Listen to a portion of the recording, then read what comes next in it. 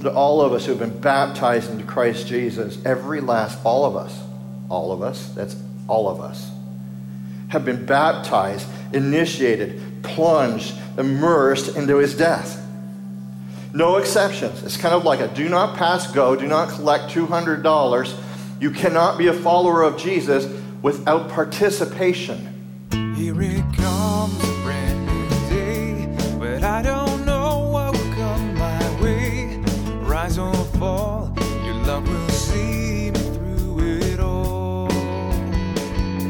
New opportunity and challenge like your word directs me to what's right and spurs me on right through the fight with the promise of new life. Your word, oh God, your word to me, making me all that I need to be. Your word, oh God, means the world to me, the world to me.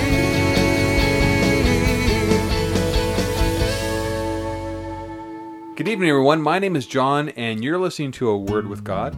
And I'd encourage you to open your Bibles to Romans chapter 6 while we continue to go through a series called The Gospel of Jesus Christ. Mm-hmm. And I'm not ashamed of the gospel. Which is found in the book of Romans. Which is found in the book of Romans, exactly. Now, I'm going to tell you, this is a funny, an interesting little episode, just so everybody gets the timeline. Yeah. This was done at Christmas time. Yes, it was. Okay? Christmas time, birth of Jesus Christ that we're celebrating. Yes. And then Stan says, grab your swimsuit, get your floaties, grab your SPF 32. We're going into the deep end. Okay? So I tell everybody who's listening, prepare yourself mentally while you're listening to this. Okay, this isn't, hey, I should grab a thing of fries and kind of listen to the message. You got to really pay attention to this message. This is Paul. This is Romans. Oh, but this is even more so. This one I find to be, it's pretty deep. Okay. So what we're going to do is, how about we get into the message, and then at the end we'll have a couple minutes to go through some questions. Awesome.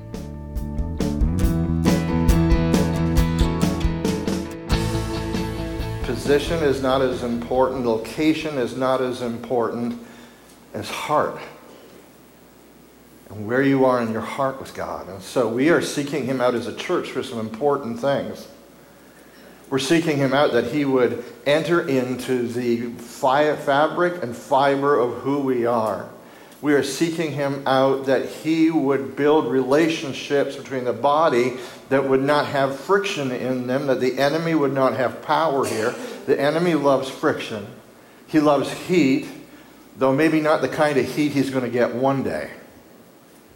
But he likes to create heat in the body and friction in the body. And so part of our prayer and fasting is Father, build connection in us, build forgiveness and tolerance and patience, and would we be overflowing with forgiveness and being able to roll things off in the body? Would we be able to let go of our stuff? I mean, that hits me just as much as anybody else. And grab onto other things. Let me tell you, it's been a hard, Christmas for pastors is tough because it's usually a transition point in the year, and there's all kinds of needs around us, and we see all the things that you just wish you would never see. We see it in families and in marriages and with children and in people's lives, and I love how Steve Brown put it. If you don't listen to Steve Brown, you may not agree with all his theology, but he sure loves Jesus, and he's got a good heart in this. 8:30 every morning on Faith FM. He says it's easy as a pastor to get the kind of bah humbug thing, and I have to fight that every year because I just know what's coming. I know what's coming in folks' lives. I know what's coming in turmoil. You can bet every January there's going to be some major upset in the body.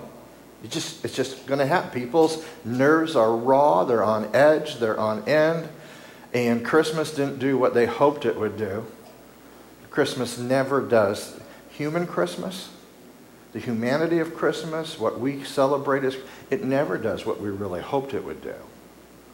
So there's always a bit of a letdown.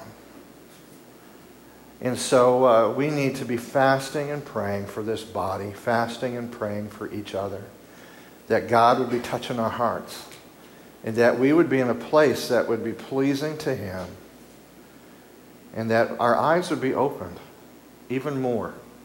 We come to you knowing that without the words of life, without Jesus, in Peter's words, well, where would we go? Father, help us to absorb that. Wherever we go in this world and whatever part of the body we're in, there is friction and there's strife. But that's not what you desire. That's not what you died for. You died for a body that would be united. And we are. Our hearts are coming together more and more. Our need for you and our need for each other drives us.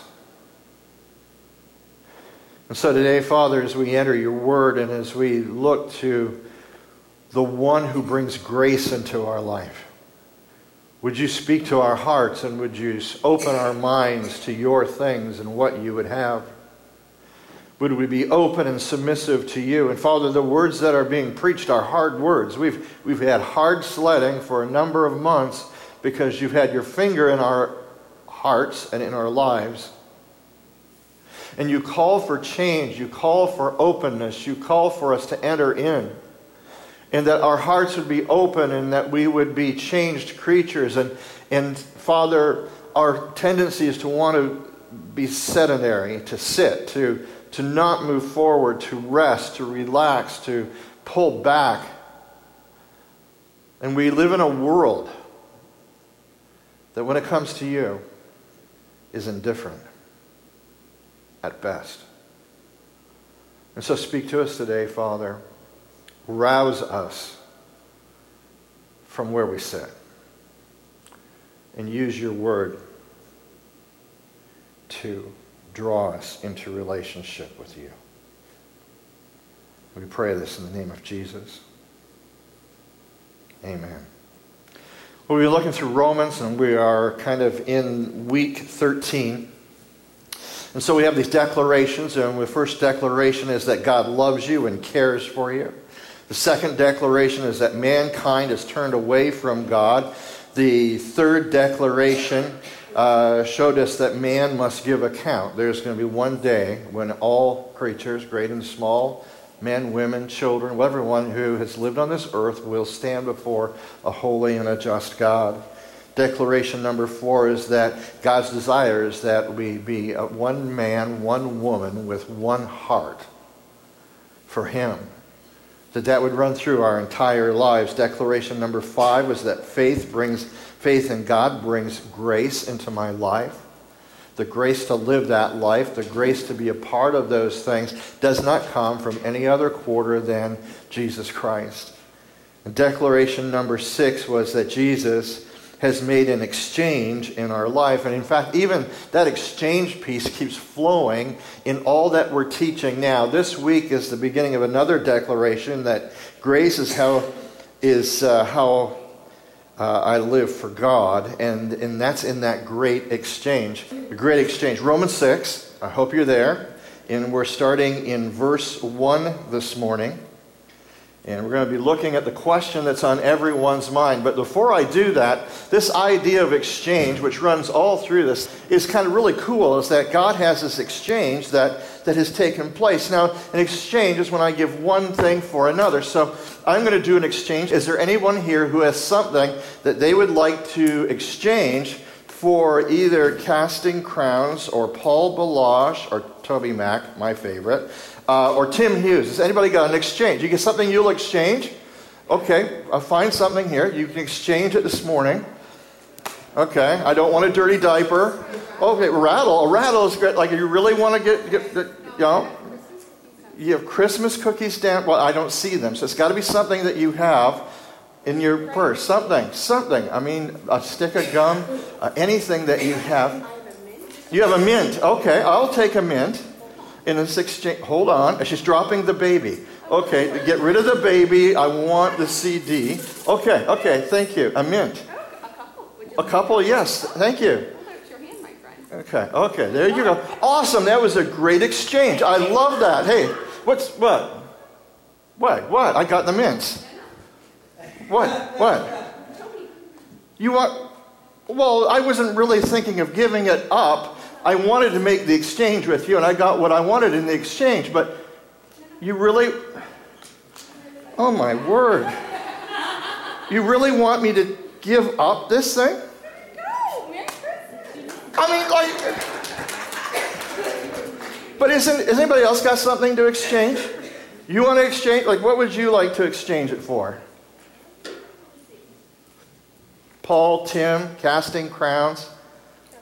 Casting crowns. She took it before she gave it to me. Now, I'm not sure that you want to exchange. Are you holding up? Are you going to give that up? The amazing thing is in the Great Exchange is that many times we want to exchange life with Jesus, which is what the Great Exchange is all about, but we don't want to exchange anything. We want what God has for us and He gives to us, but we don't want to exchange back. I mean, it's just kind of natural, but that's not what God designed. And that's what God desires in this exchange that He's made with you. That actually there will be some things that you give up. There are some ways that you will... I love this here. I'm not sure whether Hillary thought I needed these mints or not. All right. They're really good. Oh, okay. The Great Exchange. We're going to be talking more about the Great Exchange this morning. The question on everyone's mind comes up in verses 1 and 2. What shall we say then? I mean, since grace will overcome our lives. That's where we left off last week. Grace will overcome every obstacle in your life. And it can be a physical obstacle. It can be an emotional obstacle. It can be a relational obstacle. Whatever the obstacle is in your life, grace is there and grace is sufficient for it. Grace is sufficient to overcome. Grace is sufficient to heal. Grace is sufficient to put us back on the path that God has desired, and that grace comes in Jesus Christ. It comes through the Great Exchange. You can't hold on to your old junk and exchange with what God has. God wants the exchange to take place. The old junk, which may be old ways of thinking and old ways of being and old ways of doing, old ways of reacting, old ways of engaging, the old self, God is expecting there to be an exchange where that is given up and you put on this new life in Jesus Christ. What shall we say then? Are we to continue in sin? Are we to remain? Are we to tarry in it? The old word abide is really a good translation of continuing. So that, with purpose here, that grace may increase in my life. Well, if God pours out grace to deal with sin and to deal with the baggage and to deal with the junk, isn't it better then that I sin because more grace will come out of this? Grace will be working even more in my... Well, that if you didn't exchange anything, that's what you would expect. But because there's an exchange, there's an expectation that something new is going to be there. A different way of responding, a different way of thinking, a different way of reacting, a different kind of life, and that's what God wants you to have. That's what Jesus died for, is that this exchange would take place, and there would be a difference.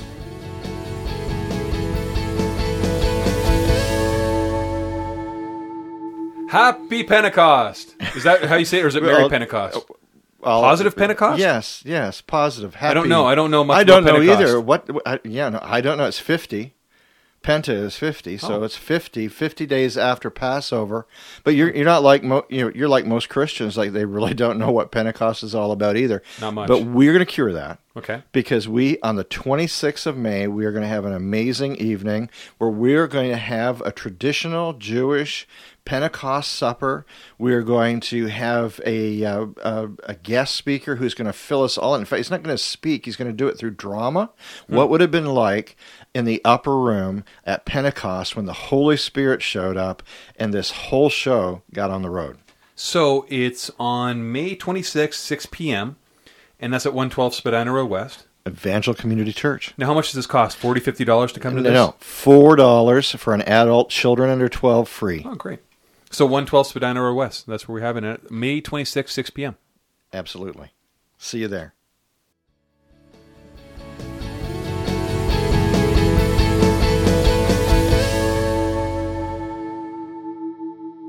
What shall we say then? Are we to continue in sin? Are we to remain? Are we to tarry in it? The old word abide is really a good translation of continuing. So that, with purpose here, that grace may increase in my life. Well, if God pours out grace to deal with sin and to deal with the baggage and to deal with the junk, isn't it better then that I sin because more grace will come out of this? Grace will be working even more in my, well, that if you didn't exchange anything, that's what you would expect. But because there's an exchange, there's an expectation that something new is going to be there. A different way of responding, a different way of thinking, a different way of reacting, a different kind of life, and that's what God wants you to have. That's what Jesus died for, is that this exchange would take place and there would be a difference. What shall we say then? Are we to continue in sin so that grace may increase? And here's the question answered. May it never be, no way, absolutely not.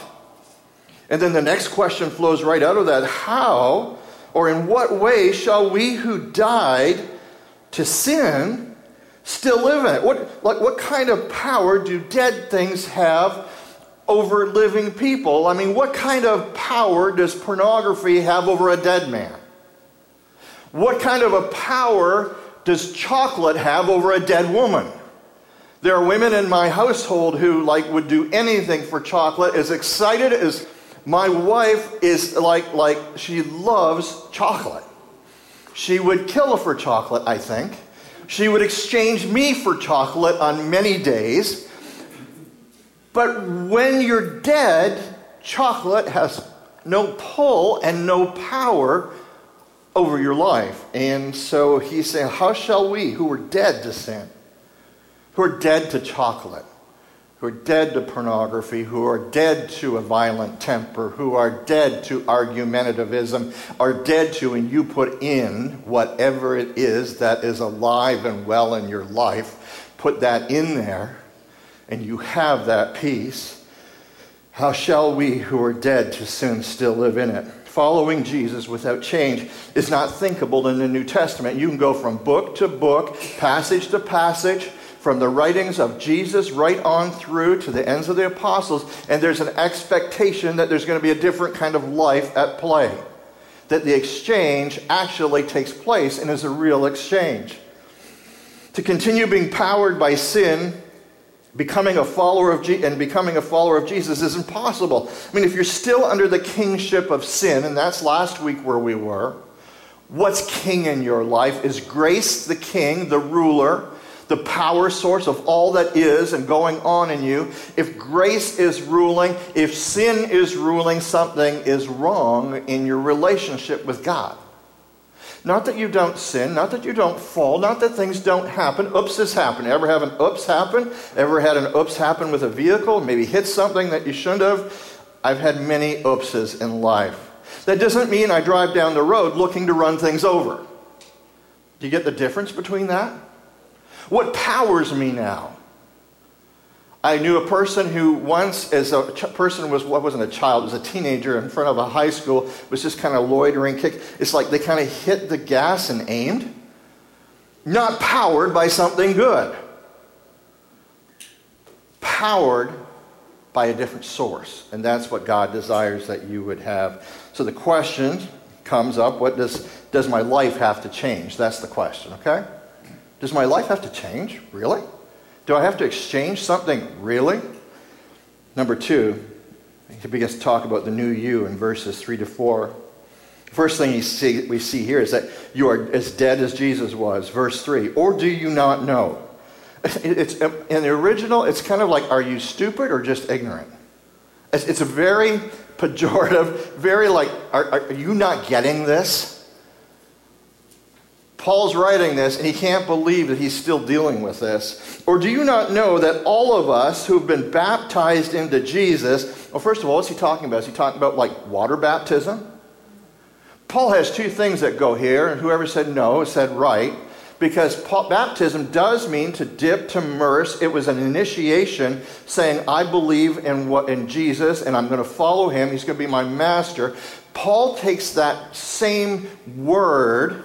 The only reason we have baptism is remember King Jim, and he had a translation? He had a problem because baptism means to plunge, immerse, dip means a ship that's gone under. And what did they do for baptism? They sprinkled. The translators had a hard time with that, so they, instead of translating the word baptism into plunge, into immerse, they just transliterated it into baptism. It just avoided a problem. And we all do that, avoid things. Or do you not know that all of us who have been baptized into Christ Jesus, all of us, that's all of us, have been baptized, initiated, plunged, immersed into his death. No exceptions. It's kind of like a do not pass go, do not collect $200. You cannot be a follower of Jesus without participation. You put your faith and your trust in Jesus, you choose to follow him, you are now immersed, you are now plunged, you now are part of this death thing that Jesus died. If you have not been baptized into his death, you're not his. If you're his follower, you have been baptized into his death. So you're as dead as Jesus was. Secondly, you're as buried as Jesus was. Verse 4, therefore, because you've been baptized with him in his death, we have been buried with him. You lay down with him in the tomb. It's graphic, this portrayal here. As much as Jesus laid in that tomb, so you laid in that tomb. You've been buried with him through baptism, through this initiation, through this immersion, into his death. When he died, you died. When he lay in the tomb, you lay in the tomb. So you're as dead as Jesus was. You're as buried as Jesus was. You have been as raised as Jesus was, so that, here's purpose, as Christ was raised from the dead, in the same way that Christ was raised from the dead, through the glory of the Father, through the means of God showing up. That's what we know glory is. Glory is what happens when God shows up. As wet as to water, as heat is to fire, as light is to bulbs, so is God's presence is to glory wherever God was. And God was there in the tomb with Jesus. And when God's glory showed up, he was raised from the dead bodily, not just spiritually, but bodily. Just as he was in the tomb where Lazarus was, and Jesus spoke the words, "Come out, Lazarus." The glory of God appeared in that tomb, and Lazarus was raised from the dead. So we too, in the same way, all of us followers, everyone who has followed him, in the same way might walk in newness. It means to be fresh.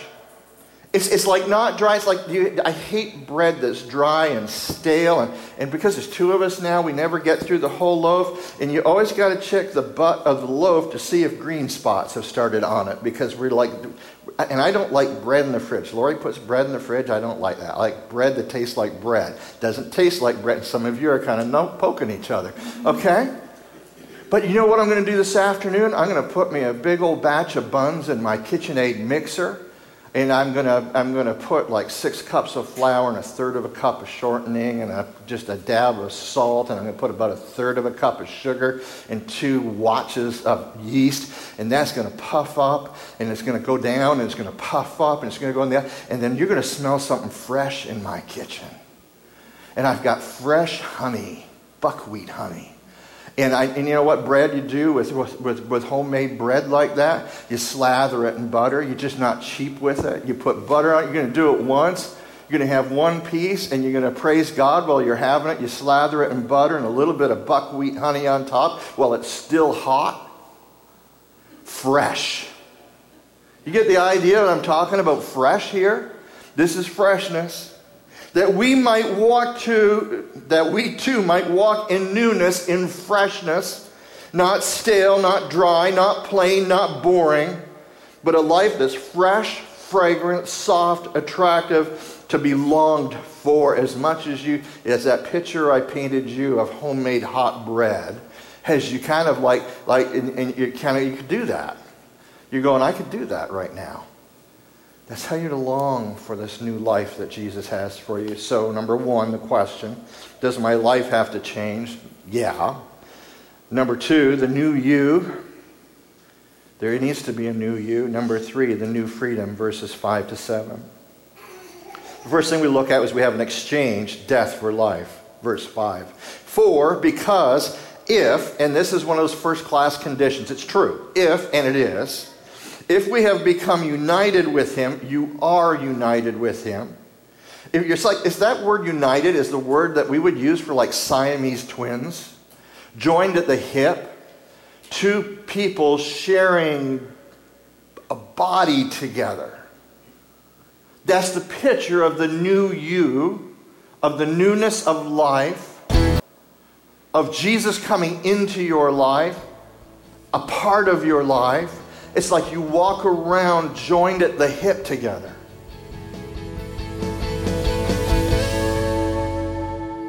Okay, so Stan, I want to see. There's some things in this message that were a little challenging for me. Okay, I said that at the start, but okay. There's some challenges here, right? And one of the nail that you had was let grace reign and rule in your heart instead of sin. Right. Okay. Absolutely. Now, the question comes up, does my life really have to change for me to be a Christian? So does my life have to change? Yeah. Change is the indicator that something is growing. I mean, if you put a seed in the ground, nothing happens.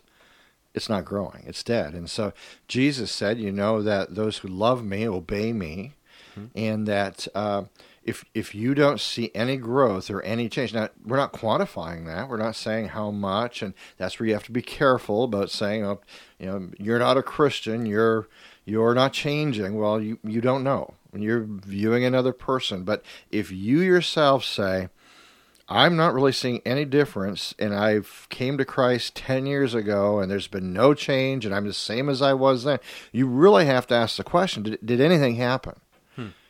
Did anything life-changing? Because Jesus promised to bring us life and to bring it more abundantly. And incumbent in coming to the cross is this exchange life where he takes my sin and I now receive a new nature from him. If there's nothing going on, if you had a dog and he was laying on the ground and he didn't twitch or move or do anything for a year, you think he'd be dead, wouldn't you? Oh, yeah, I think you'd smell him dead, yeah. Right, you'd smell him dead.